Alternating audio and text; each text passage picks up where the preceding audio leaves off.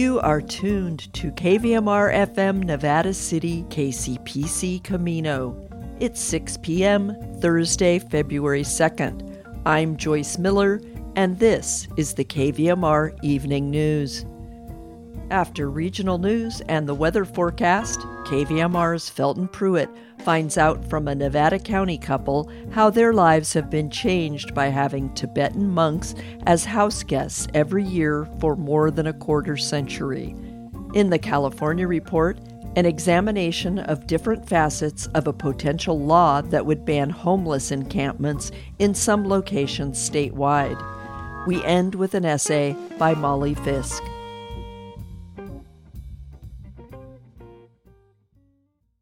This is the California Report. I'm Madi Bolaños in San Francisco.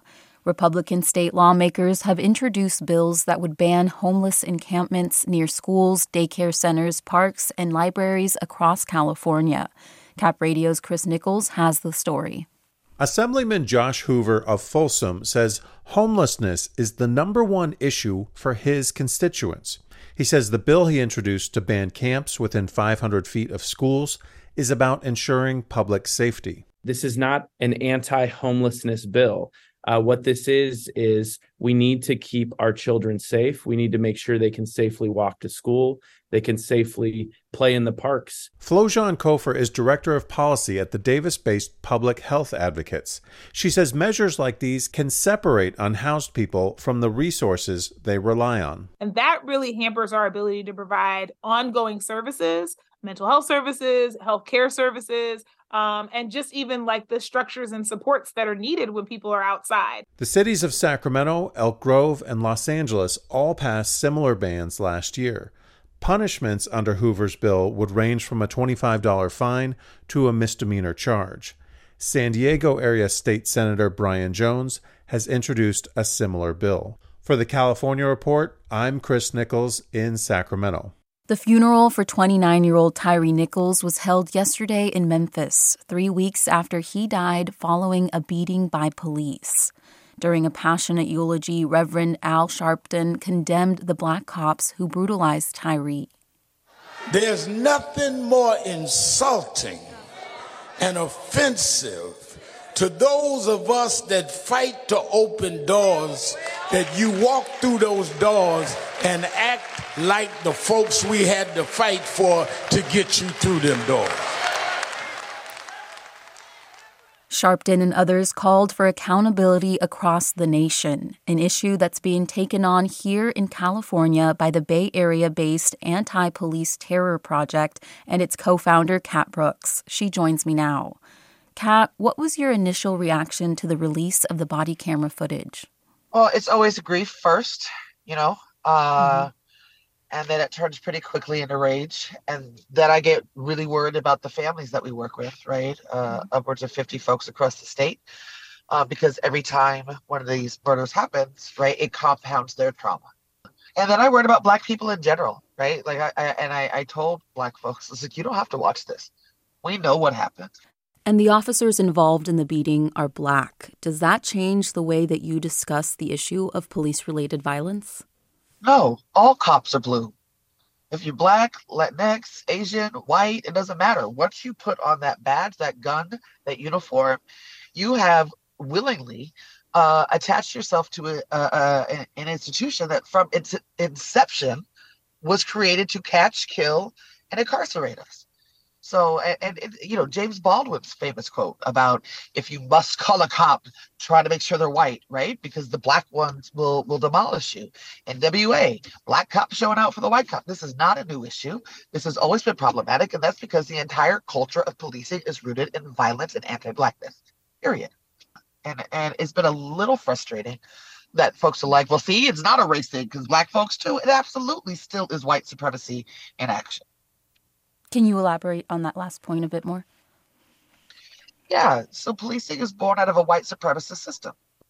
It was born out of chattel slavery. Its job then was to protect profit. The economic engine of this country is race-based capitalism. We are still at the bottom of the totem pole. And their job is to protect property. We're seen as the folks most dangerous to the property, but more importantly, we're seen as the folks that are most dangerous to the status quo. And so this happened in Tennessee roughly 3 years after the George Floyd protests, but we know California is not immune to this type of violence. I mean, just this month, Los Angeles police officers shot and killed 4 people, all separate incidents. From your perspective, does it feel like progress is being made on this front?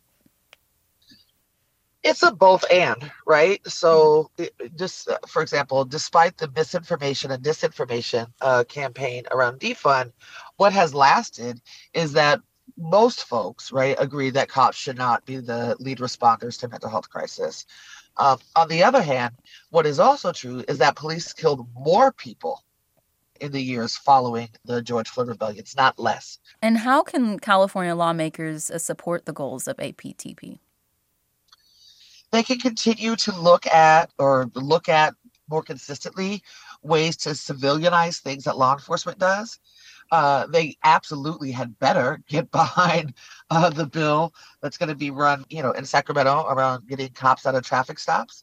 The governor and legislators can make some serious shifts in our budget, right? Law enforcement and CDCR should not have the lion's share.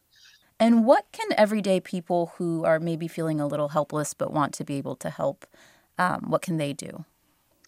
If you're someone that calls the cops, before you dial that number, make sure, right? Why am I calling? Is there really danger to me or anybody else in my vicinity? Who can I call instead? And and get behind this statewide campaign to get cops at a traffic stop. That will dramatically decrease the number of lives we lose. That was Kat Brooks, co-founder of the Anti-Police Terror Project. Thanks, Kat. Thank you so much. Support for the California Report comes from Stanford Healthcare, where their greatest reward is a healthy patient. The Wesley Foundation, investing in California's underserved youth. And Eric and Wendy Schmidt, whose philanthropy includes Schmidt Futures, which bets early on exceptional people making the world better, on the web at schmidtfutures.com. A red panda escaped from the San Diego Zoo. Well, sort of. Red pandas are known to spend most of their time in trees, and Adira, the red panda in the zoo's Panda Canyon, is no exception. Earlier this week, she made the jump from a tree in her exhibit to another just outside of the enclosure. And in a statement to the San Diego Union Tribune, the zoo says she spent 6 hours there before being coaxed back to her exhibit with a long piece of bamboo. I wonder if May May, the red panda in Turning Red, would have made it out.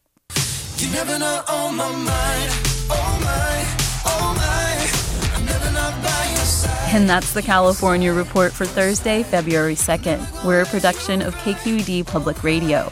I'm your host, Madi Bolaños. Thanks for listening and have a great day.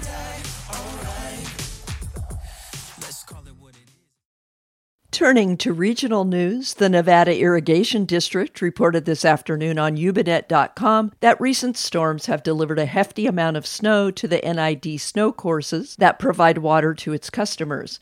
NID said the amount of snow water equivalent was the third highest ever recorded for a February snow survey.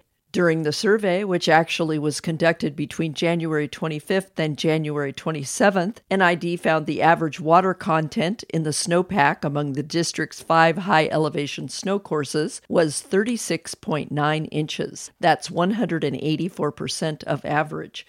NID said its reservoir storage is also well above average. Its 9 reservoirs are storing almost 231,000 acre-feet of water. That's 85% of capacity and 120% of average. NID measured January's total precipitation at 21.8 inches, which is 156% of average. Although conditions are favorable, it's too early to tell if they're enough to break the drought. If dry, warm conditions return in the months ahead, the snowpack could quickly disappear. Also from ubinet.com, Nevada County is looking for 550 householders to apply for millions of federal grant dollars it has available to hire work crews to create defensible space. The work would be done at no cost to homeowners or renters. They would have to meet at least one of 3 criteria, that is, be age 65 or older, disabled, and or low income. Alex Keeble-Toll, an analyst with the Nevada County Office of Emergency Services, said that the county has room for 550 more residents to apply. Keeble-Toll said work has been completed on 27 properties, 35 parcels are awaiting work to begin, another 226 are in the application and review stage. The deadline to apply is February 28th. Jamie Jones, Executive Director of the Fire Safe Council of Nevada County, said that representatives of the Fire Safe Council will even come to applicants' homes to walk them through the application process. The council is the county's partner in the Defensible Space Project. The federal grants from FEMA total more than $5 million. A 25% match from the county and Fire Safe Council bring the project's value to $6.5 million. Turning to your regional forecast from the National Weather Service, a weak front is moving through our area, bringing a slight chance of showers overnight. A more significant storm is forecast for late Saturday afternoon, lasting into Sunday. It is expected to bring heavy snow and high winds to the Sierra and rain to the foothills. This evening in Nevada City and Grass Valley will be mostly cloudy and breezy with a slight chance of showers and a low around 40. Southeast winds could gust up to 18 miles per hour. Showers are likely Friday morning before 10. Friday's high will approach 49 degrees with south-southeast winds that could gust up to 21 miles per hour.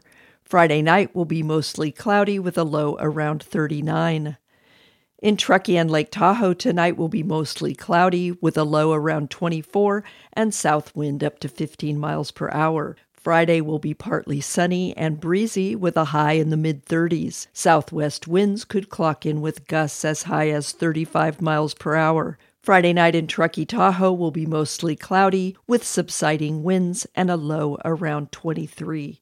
Tonight's forecast for Sacramento and Woodland is a slight chance of overnight showers with a low around 43 and south-southeast winds of up to 10 miles per hour. Friday will be breezy in the morning with showers likely before noon and a high in the mid-50s.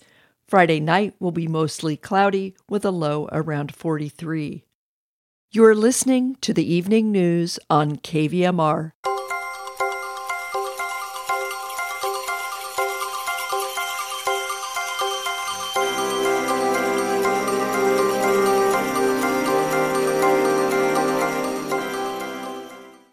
It's an annual tradition that Tibetan Buddhist monks from a monastery in southern India visit Nevada County to build a sand mandala and provide teachings and blessings to the community.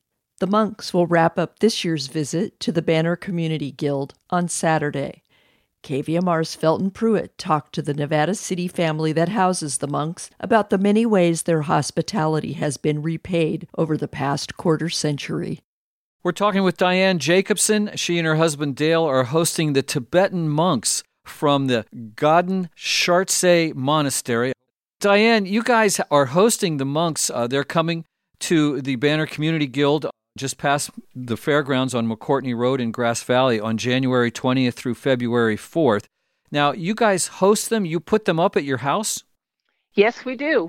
It all started 27 years ago when we had this call that there were some monks coming and needed a place to stay for a couple of nights. And they knew we had a classroom on our property, and could they bunk there? And we said, of course. And that became the beginning of this. And for 27 years, we've had monks and 1 year nuns stay with us anywhere from 3 days to 3 weeks. How many monks are staying with you this round? This time there's 5 monks, and then the driver who used to be a monk, Losam Wanchuk. So 6 people. And is it pretty much the same monks, or do they change over the years, obviously, I would think? Yes, they change. It's the same house. The monks are part of this house in southern India, and so they come and stay with us. So it's basically from the same monastery. It's a house on that monastery. But I'll bet you've gotten to know some of the monks very well over the years.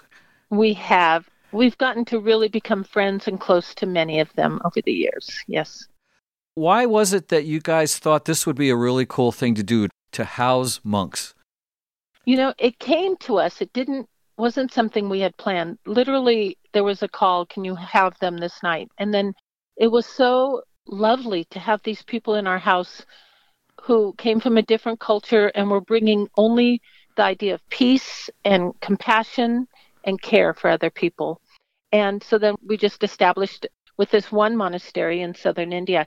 And part of what, when they first came to us, when they lived in Tibet before 1949, the monks in the monastery, the families would come each week, say Sunday or Monday, and they would bring food and clothing, medicines. They would bring what people needed to live. And so once they had to leave Tibet and go to southern India, where they leased land, and I'm sure it was just very barren when they first got there, and they had no money to live on, and their families slowly moved down there, and little villages became around the monastery. But still they were under, I would say, dire straits when they first came here 25 years ago from this monastery. They basically hardly had enough money to feed and clothe the people that lived in the monastery. And so somebody had said, this would be a good idea to bring your teachings to the West, and the West loved it. And now they have money, that they have schools, they have really beautiful housing, and it's all grown from this. What have you taken into your soul over the last 25, 27 years that you've gotten from the monks? I would say that idea of true peace and compassion, that they just want everyone to live and to be happy. That's a beautiful thought. That's a beautiful thing to learn if you don't already have that. I know. And you just see how much they really, because they live in our home, I hear them at 4 a.m. I hear their bells going, and they're saying their prayers. They'll be up still at midnight, some of them reading their text and doing their work. They're very dedicated to their mission, to their life. Well, it explains a little bit, too, because I've known you and Dale for a long time. And Dale, who is a local chiropractor here, he has a different way of I think, approaching people than most. And now I kind of understand that you guys have gone on you've taken spirituality into your hearts. Yeah, and we did have it before. Dale and I have always been meditators since before we met. We actually practiced transcendental meditation, which was more a Hindu, and this is the Buddhists came to us. And so it was just like really expanding our life too. Like, okay, everything comes to you for a reason, and just open the doors. And, I want to say that besides the monastery coming, we've made a community it's called the Tibetan Association of Northern California. It's in Oakland. And we've had other people come up and stay with us from that community. It's just householders living from Tibet, living in the Berkeley, Oakland area. But one year we had over 70 Tibetans come up for the weekend, and they camped on our property and in the classroom, and they did a cultural show and a traditional dinner for everybody. And then that night we had all these 70 Tibetan people sitting around a huge bonfire in our field, singing their old Tibetan songs and drinking wine, and just, you felt like they could be home in Tibet. And then the next day they were sponsored by our community to go up skiing, and they had never seen snow, many of them. And so the younger kids. And so it was just this incredible opportunity to also have these other Tibetans come to our house. But mostly it's been the monks. And then also we had the nuns come one year. We had 14 young nuns stay with us for 3 weeks. So that was and that was so inspiring and so interesting to us, and opened our hearts so much that a few years later, we went to visit their nunnery in Kathmandu in Nepal. So that was really a special time. We've been talking with Diane Jacobson. She and her husband Dale are hosting the Tibetan monks from the Gaden Shartse Monastery, and it'll all be happening at the Banner Community Guild in Grass Valley, going on January 20th through February 4th. You can go and visit with the monks. For more information, you can go to sierrafriendsoftibet.net. So, Diane, thanks for sharing your memories and your thoughts. Thank you so much, Felton.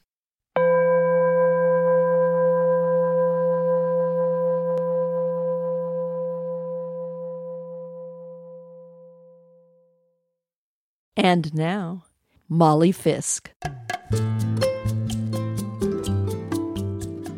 Molly Fisk, Observations from a Working Poet. Thank heavens it's February. Possibly not everyone's cup of tea, particularly if you are on the eastern seaboard this weekend, where temperatures are predicted to be in the minus 20s and 30s. You heard that correctly. This is apparently due to expected winds and something called the wind chill factor, which, if you come from Belize or Cambodia and never heard of it, is when the measurable temperature is one thing, but the force of a strong wind makes it feel much colder. I first heard this word wind chill when I was quite young, and we were visiting New England for Christmas. Little kids make the world up as they go along, and I had never noticed the word chill before. But living in San Francisco, I knew all about fog and cleaning the inside of the wind shield of accumulated moisture before a parent could drive us to school. We had a special grubby towel for this purpose. So I blithely assumed people were just mispronouncing what was called the wind shield factor, and that at some point it would get so cold everyone's windshields were going to explode. It was a very exciting and somewhat terrifying Christmas, I'll tell you, and a chilling forecast of my lifelong tendency to believe I am right and everyone else is mistaken, poor dears. But back to February. My brother Sam was born on February 1st and is turning 60, which is ridiculous. Please wish him a happy birthday with me. I think of him as either 8 or about 35. He is probably the funniest Fisk of our generation, our sister Sarah second, me third, and our brother Peter, who has a very dignified veneer, last, although his infrequent humor makes the rest of us roll on the floor laughing. We're all quite different about it, but you know how it can be with families, where you're so used to each other you can see a joke's beginning very early, like watching a tornado form from a weather balloon 3 days before it smashes through Kentucky. February is short as months go, but nowhere near short enough. The average human hopes it will last 2 weeks, because then we can get into and out of March, and then it will be spring. This is one of winter's delusions, that spring is coming. Spring is not coming. Forget it. It's going to be 27 at my house tonight, and Cape Cod is going to feel like minus 31, whether their windshields explode or not. As Baba Ram Dass said, be here now. February is the month to wallow in winter. Be miserably cold and tired of gray skies and bored out of your mind. Go to bed at 6 p.m. Make 10 new kinds of soup in a valiant attempt at creativity. You don't even have to exaggerate. You can tear your hair out for real. Let dishes pile up in the sink. Read the depressing Russian novels everyone says we should read before we die. The ones featuring bleak landscapes and snowdrifts set in February.